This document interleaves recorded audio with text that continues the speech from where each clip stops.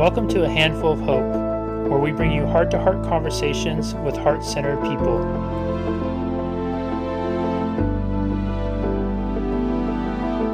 Hello, everybody, and welcome back to another edition of A Handful of Hope. I am so happy and grateful to have Tami, aka Princess Warrior Goddess, in the house today, who is passionate about helping people succeed. She's a best-selling author of From C Student to C-Suite, a modern-day guide to business and relationships, showing how a girl with straight C's in school but straight A's in emotional intelligence became savvy in the cutthroat business world. Today, she is a LP with Halogen and Ventures, angel investor, advisor, and motivational speaker. Tami is also a guest lecturer at UCLA, USC, and Loyola Marymount, and on the board of DACA Dreamers. Tami, welcome, and thank you so much for being here with us today. When I hear that, I feel like I'm so much smarter than I am. All those letters. It's a lot of letters. Yeah. Well, C letters. So that should balance out some other interesting facts. So remember C student. Well, there's C student in life, but C student, in school. But I love how the C theme stays because you have UC, USC. So the C's seem to be thematic with you. I fooled them all and they let me come guest lecture. What can I tell you?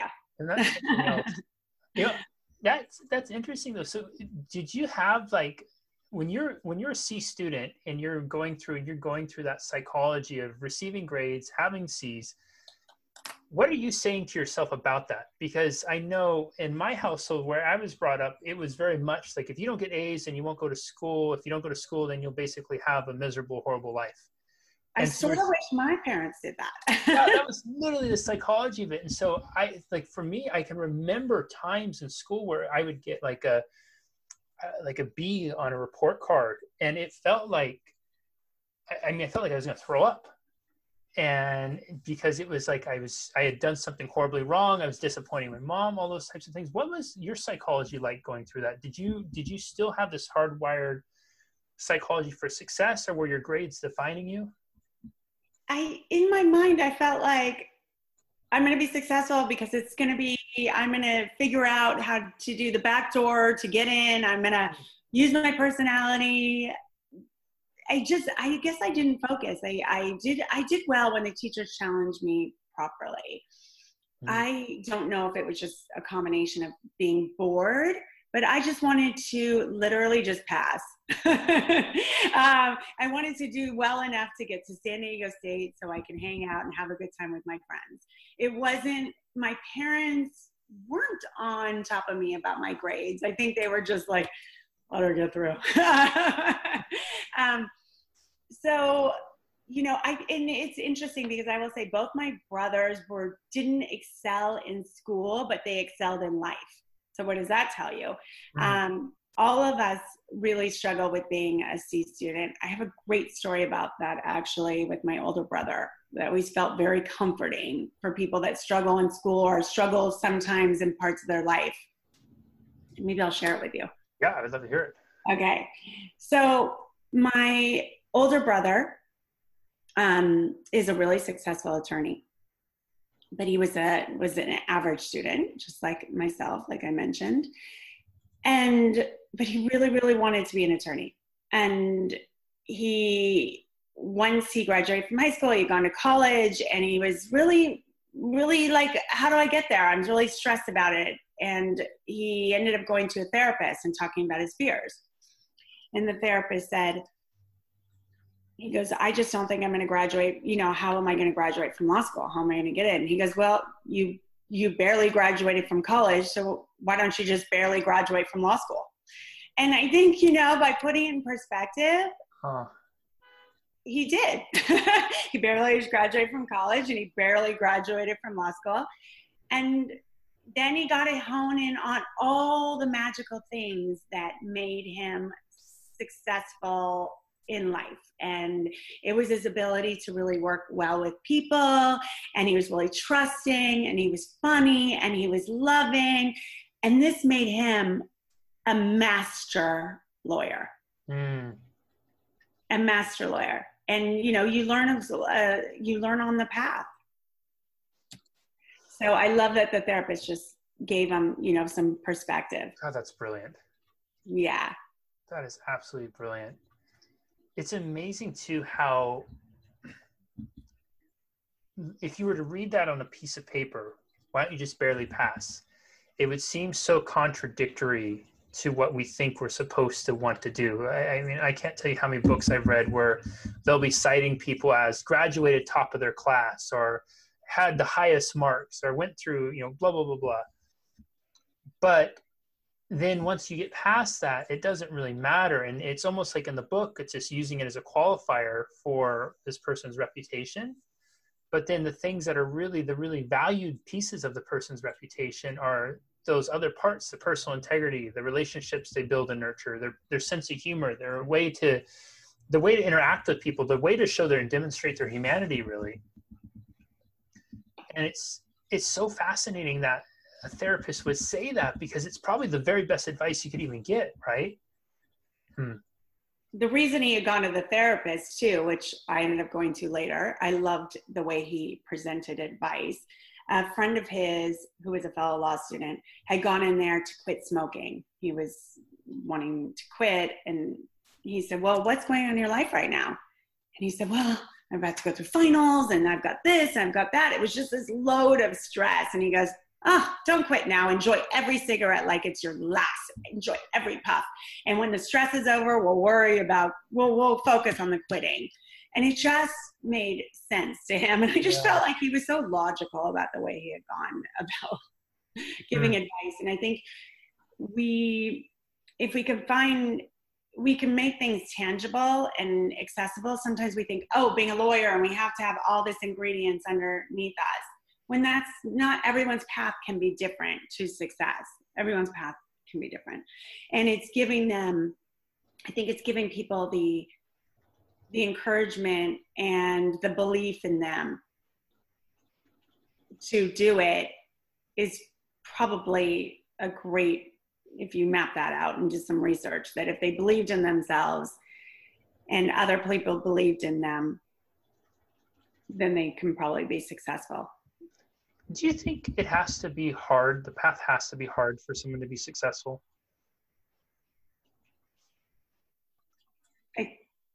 I think every time you take a challenge, it feels really tough. But once you get there, it feels like I can do more. It's like climbing a hill. So I do believe that trying something new feels scary. It may not be as hard. It feels like it's defined as hard, but I think it's challenging. I think maybe there's a difference there, but it feels hard, but it feels scary. But once you're there, you're like, it wasn't as hard as I thought. I think our fear sets up the difficulty factor.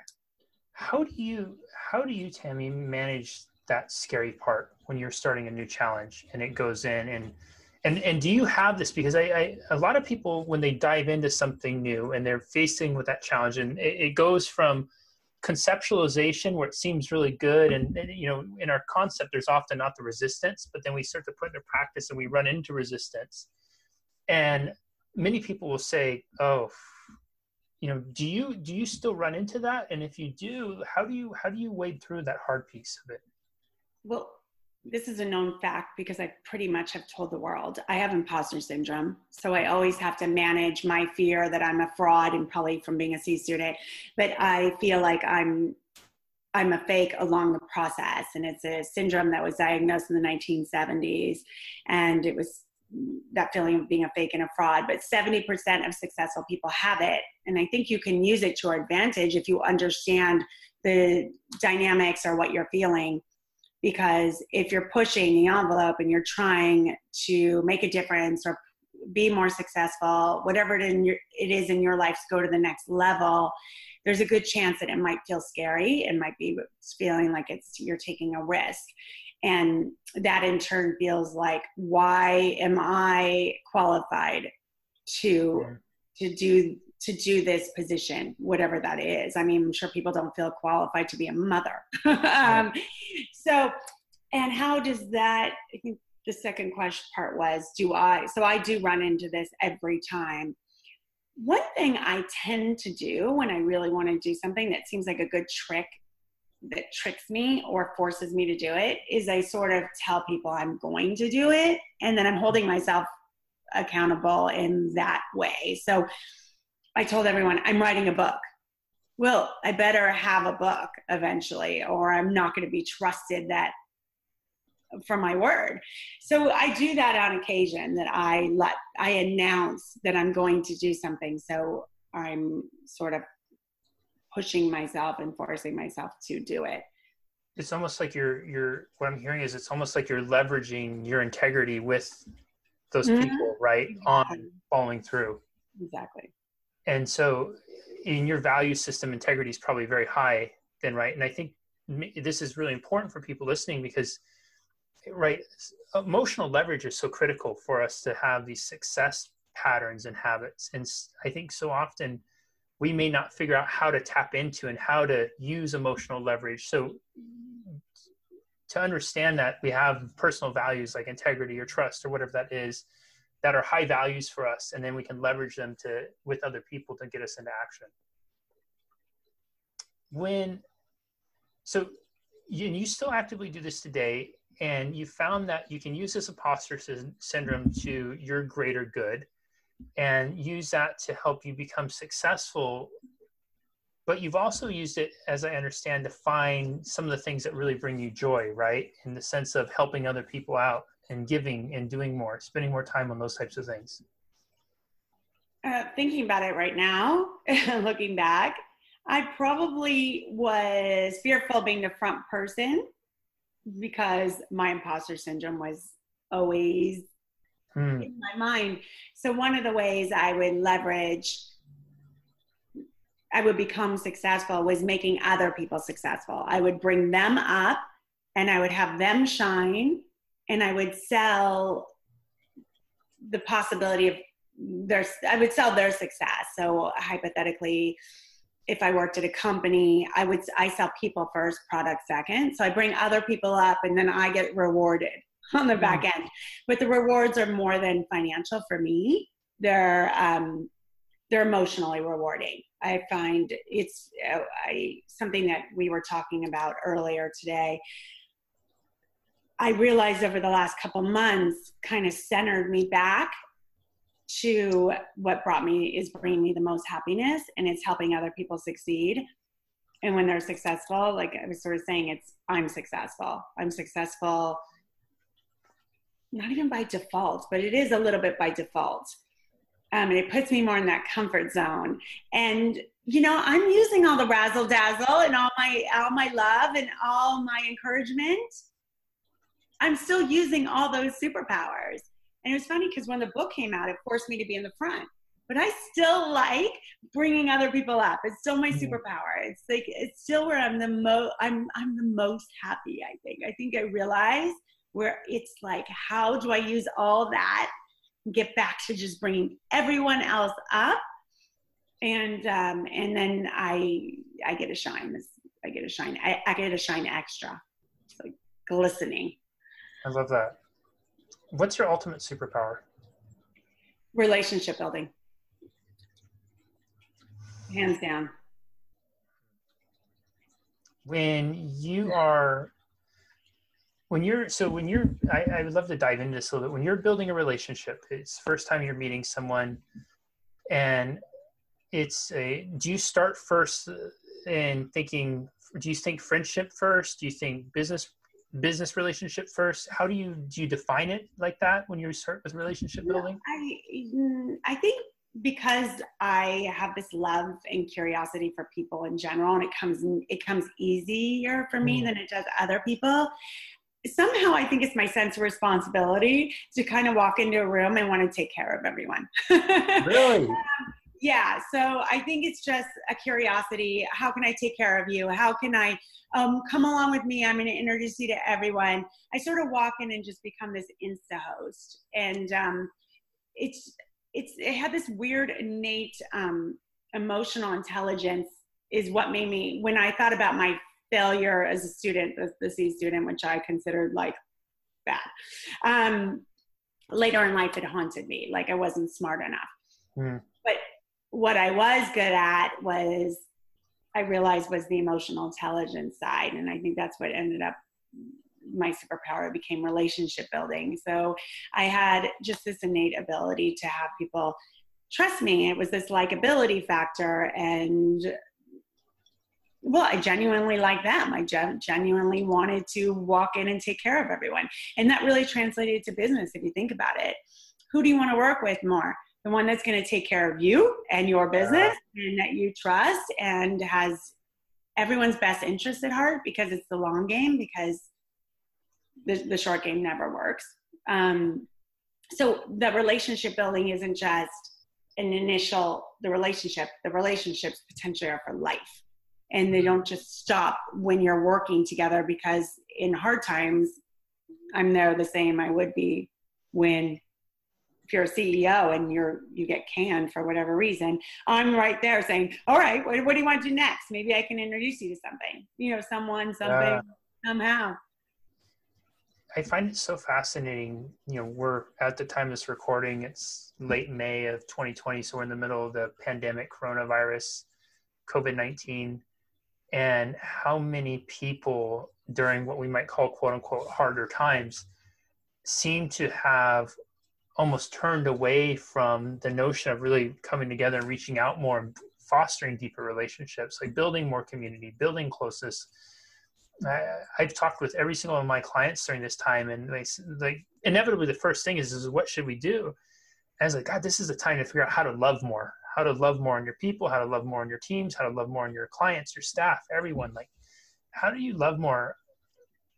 I want to come back to that, taking care of people. I think that's so fascinating. So when you're walking into your room, are you consciously thinking that, and maybe not now because it's so innate, but was it something that you developed that as a skill set, as a habit, or was it just, that's always been who you've been? I think it's the hybrid. Like, you don't want to stand around alone. You want to build your community of friends. And you are potentially at a really big conference. It could be very isolating. It's a lot of pressure. People are shy. Everyone has different feelings they're going through. So it's a combination of who can I make friends with so I have people to hang out with, number one. And number two, who feels like it's so, who is feeling like they're floundering standing alone? Because there's a good chance I could just walk up and say, hi, I'm Tami Holzman. And everyone's relieved, because it's such a scary thing. So I think it's just, for me, it's part of it. I guess it becomes part of a sport for me, because it's like I had no choice. So I either can stand alone or I can make the best of it, and in that process gain friendships. And then what ultimately happened is, once I had a few people, I would invite other people to come sit with us if they were alone, or how can I incorporate other people. And it really worked well, because this wasn't just potential clients. This were my peers. This was people that were potentially my competitors. And I think people really responded to that mentality, because I wasn't looking as your competitor, keep everyone away. And people noticed that. And it was more like curious, why is she including everyone? Why is she including like her competitors? Because there's room for everyone. And I think that resonated, and it made people want to be like curious. I'm curious back, right? They'd want to be curious about you, or they'd want to be curious about why you were bringing everybody to the table, so to speak? It's probably everything. But I think that gives people, like, it gives them another level of confidence. She's not worried about it. She's not concerned about her competitors. I saw my competitors as peers for life. And if they get the business, great, there's room for everyone. And what can I learn from them? Or can I refer them business if we're not taking it? So I probably had a different mindset, because I'm a people first person. And usually everything I find success follows if you genuinely like people. I think people will help people that like people, right? Yeah. People were always, if I needed help, people were willing to jump in. I think that's so fascinating. And I asked, full disclosure, I asked that question part out of pure selfishness, because I'm totally that awkward person in the room who will, it's funny, like, and I think maybe a lot of us have these splits in our personality where I can be very extroverted in one sense when I'm teaching or doing my thing, but when I'm not, Mhm. if I'm in a room full of strangers, I am that total awkward person that walks around. And if I don't have liquid courage, I am going snack courage, like sitting there hanging out with the snack thing. And I cannot tell you how many yous, people who are going to go and be that one that goes in naturally, comes in, tries to take care, have bailed me out of my awkwardness over the years. So I thank you for that. Mhm. And I'm curious because I'm always trying to figure out what is that mindset shift that I need to have to go in there. And I've never considered that before like that. Yeah, well, first of all, if that is how you feel, it is good to find those other people to hang out with that are more like, let's say, the Tami kind of people, the me's of the world. It's not a bad strategy. It's a really good strategy. I would say the mindset is that trying to be empathetic to how people are feeling, and we're, even when we think people like you are super outgoing because we're seeing you in an element, that there's another part of you that's like paralyzed. And that's probably one of the reasons that there's that saying, it's lonely at the top, correct? Yeah. Because they see them as, well, they had to be ambitious, and they when they're speaking to the company, and they're pulling themselves out of their natural, right, to speak to the company. But sometimes they're totally lonely and awkward inside, and they don't know, they're second guessing themselves after they had spoken. And there's a reason that it's called lonely at the top, because it is isolating. And so, you should look at it as like, it's my job to keep other people company. I love that. Because look at what you want to do for people. You want everyone to find their happiness and find their path and encourage this. Why don't you take that same mentality when you walk into a large business setting and say, well, wouldn't it be great if I could, it doesn't have to be about you. Like, one of the ways that I diffused it from being about me was,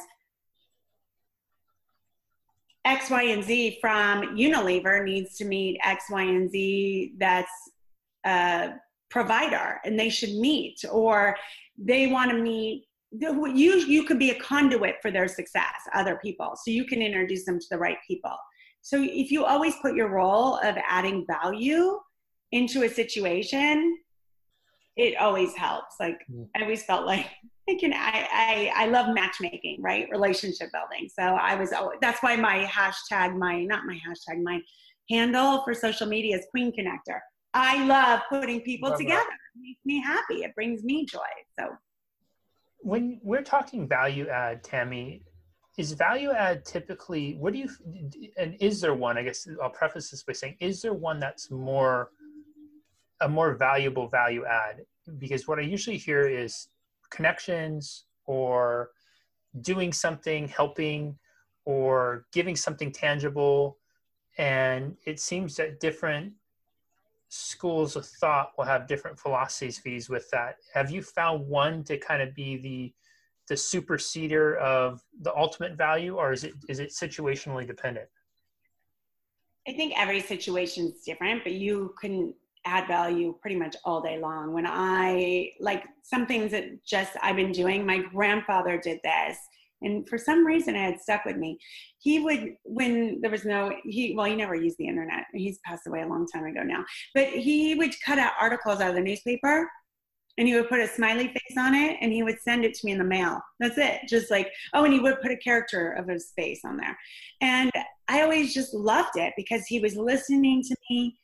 He was thinking about me. And when he came across something interesting, he sent it to me. So I don't know why that always had stuck with me as such a nice thing. And so I constantly, when I learn about things about people, and let's say if it's in business, but I learn that their hobbies are kite surfing, and I happen to read about kite surfing, I might send them an article or something about business. It could be, but like, I do it randomly. I'm just thought you might find this interesting. It doesn't have to be overly thought. It could just be that you can really ask them how they're doing, and they get to come to you about something, and they can open up to you about something they couldn't open up to someone else about, because you genuinely asked them about how they were doing. Really, there's a campaign going on, which is funny because this is so coincidental. We met by Anne Marie, and I participated in her book, and my section's called "How Are You Doing, Really?" Now, Cuomo and Governor Andrew Cuomo is part of a campaign of asking, "How are you doing really?" Really? And what a weird coincidence. So the funny thing is that just knowing someone can come to you is adding value, knowing you're a safe space. It looks different all day long in every situation. So you can add value in a million ways. You can actually help them write an email. You could make a connection for them. You could just listen to them. There's just a million ways.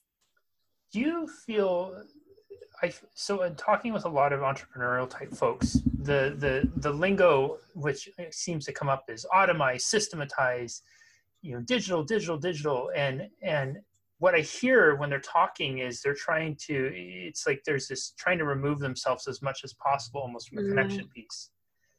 And what I've always found is like that connection piece becomes the piece that seems to be the most, in some weird way, the tangible of the whole process. How important is it for you, or is it important for you to make yourself available, to have those touch points, to have those interactions with people? And is it something that as we continue to evolve technologically and have more of these resources and opportunities to remove ourselves from it, do you feel that that would still be something that you'd make available to people? Oh, you have to be a hybrid. If you're right now, you have to be able to be digital and communicate digitally, but you've got to be people read things differently. We talk with inflection points. So I can say, shut up. Like, oh my God, wait till you hear this. Or someone's reading, shut up, So you just inflection points of the way we speak. And we trust people by the way they sound and how authentic they feel and what we're feeling, even if they're talking. You have to be a hybrid. I mean, would you really ever do a deal with someone you haven't seen? I mean, you could if you hear their voice and you trust them. But it's got to be a combination, because we build trust by, really has to have some kind of verbal communication, because we have to feel you. It just cannot be texting. I understand you have to do it, and it's a great way, but it's a great way to be misunderstood. It's a great way to pussy out. I'm saying that, like whatever. It's just like a great way to not communicate properly. I'm putting down myself when you say that. No, it's what I mean. Yeah.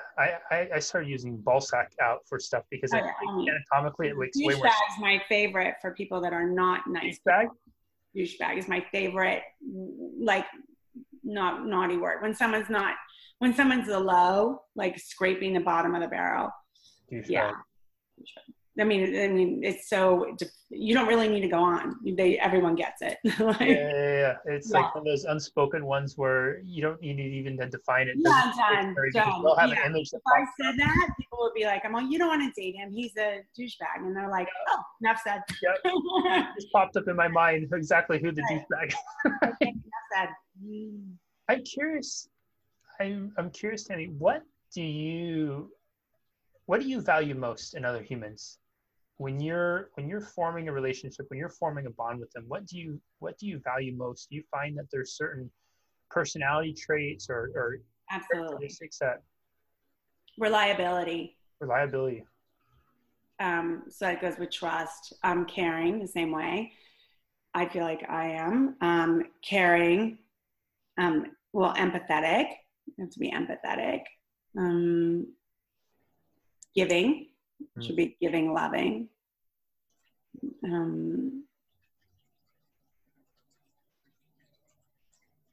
Those are the ones that I can go all day long of describing other things that make me happy. I think approachable, but I think that goes under, being empathetic. I think safe. I think feeling safe.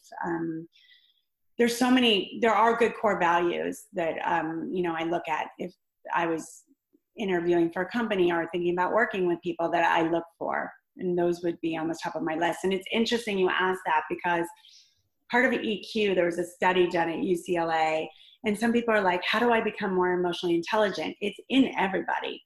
And I think people think because it is a likability factor that maybe you have to be the funny one. Maybe you have to be like the one that steals the show in the room. But that's not the case. They asked characteristics at UCLA, and they were the innate traits. They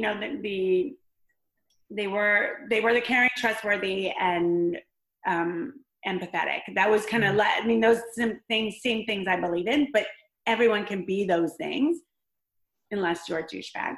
But even a douchebag can make amends. And so, you know, that's what EQ, you know, so everyone, those likability traits aren't what people think they are. They are not your physical appearance. It's how you make other people feel. It's more than anything. I think that's so empowering because there's this notion, you know, you'll hear people say that I can't, this is my situation, these are my circumstances, I'm not able to, I'm not smart enough, the whole dialogue that we've all wrestled with probably at some point. But to know that those things, being more caring, being empathetic, being reliable, those are traits that all of us can nurture and develop, right? Unless you're the douchebag, and even then there's douchebag rehab out there. Train them if they want to be. Yeah, if they're open. I've seen it done before. Tami, I know you have a busy day, so in the interest of time, I'll just ask one more question. Yeah. Princess Warrior Goddess, where does that name come from? Oh, my girlfriend came up with this once, and it just became a term we all came up with. That it's girls that have each other's backs, and that we are going to forge, and that we are going to just kill it. We're gonna do it, you know, with all our passion but it's more like Wonder Woman. We're gonna take care of you. And so she started it, and then it evolved into the book and became this term that so many of my friends use. And she's like, "Oh my God, you're such a princess warrior goddess." When I do something special or I did something great with my career, it's a great way to compliment them. And I think when you're a real true princess warrior goddess, you sort of like, you have other women's back. I think you're sort of a caretaker. I mean, all those things, but you're empowered. You're empowered. I love that. Yeah. Everyone, rewatch, re-listen, take some notes. This has been an incredible exploration into not only relationship building, but really the inner psychology of what it takes to form meaningful connections. Not looking at the short game, which I think sometimes we enter into relationships doing, what can I get out of this person? What can they do for me? But approaching it with the long game of how can I take care of this person? How can I be a little more kind? How can I be a little bit more reliable? How can I help them win so that I can win later on? I think what a beautiful notion that is coming and thinking first. I love the idea of inviting everybody to the table, not only just in a literal practice, but a metaphor for life. Imagine the dynamic that would create if we invited everybody with an equal seat at the table. I didn't share this with you, Tami. I've long been a fan since I was a little kid of the notion of King Arthur and the knights and the round table. The idea that the round table, that nobody had a more important space. The king's space was no more important than anybody else at the table. And I think that's such a notion that we invite our competition to the table to sit with us, not as competition, but as equals, that we don't look at it as we're losing out to them, but there's something that we can learn from their success. 100%. And what a great trail of breadcrumbs to start to lay out so that we can follow. Looking at characteristic traits of what matters most to us and how do we develop those relationships with other people, and coming up with clever names amongst your friends to have a new level of celebration in life. Gosh, what a notion that is, to make life more fun, and to realize that where you began, many of us had those moments in school where we felt like we weren't enough, we weren't good enough, we weren't smart enough, and maybe we still wrestle with it today. I know I do from time to time. But just because you got a letter grade over something, you know, sometimes just barely getting by in school can be exactly what you need to do to set you up to thrive in life. And the past does not have to be equal to present. Right now is unwritten. So really, you have the power to make this moment matter. Tami, this has been absolutely incredible. Thank you so much. Your gift, that recap was like unbelievable. Get the high five? Oh, I mean, beyond. You get like 10. Oh. Like double high five. That recap was like off the charts. We had some good stuff. Yeah, there's some really good stuff. And I feel like I missed at least half of it in the recap. Oh, we could do this all day long. Yeah. I mean, look at that recap. Yeah. I feel like we're just getting started. That's why I said the ish. You got this. You got this. Look at you. You're a home run hitter. Oh, thank you. I mean, look at that recap. Yeah, you're incredible. Like, you give so much great stuff. Like, it makes it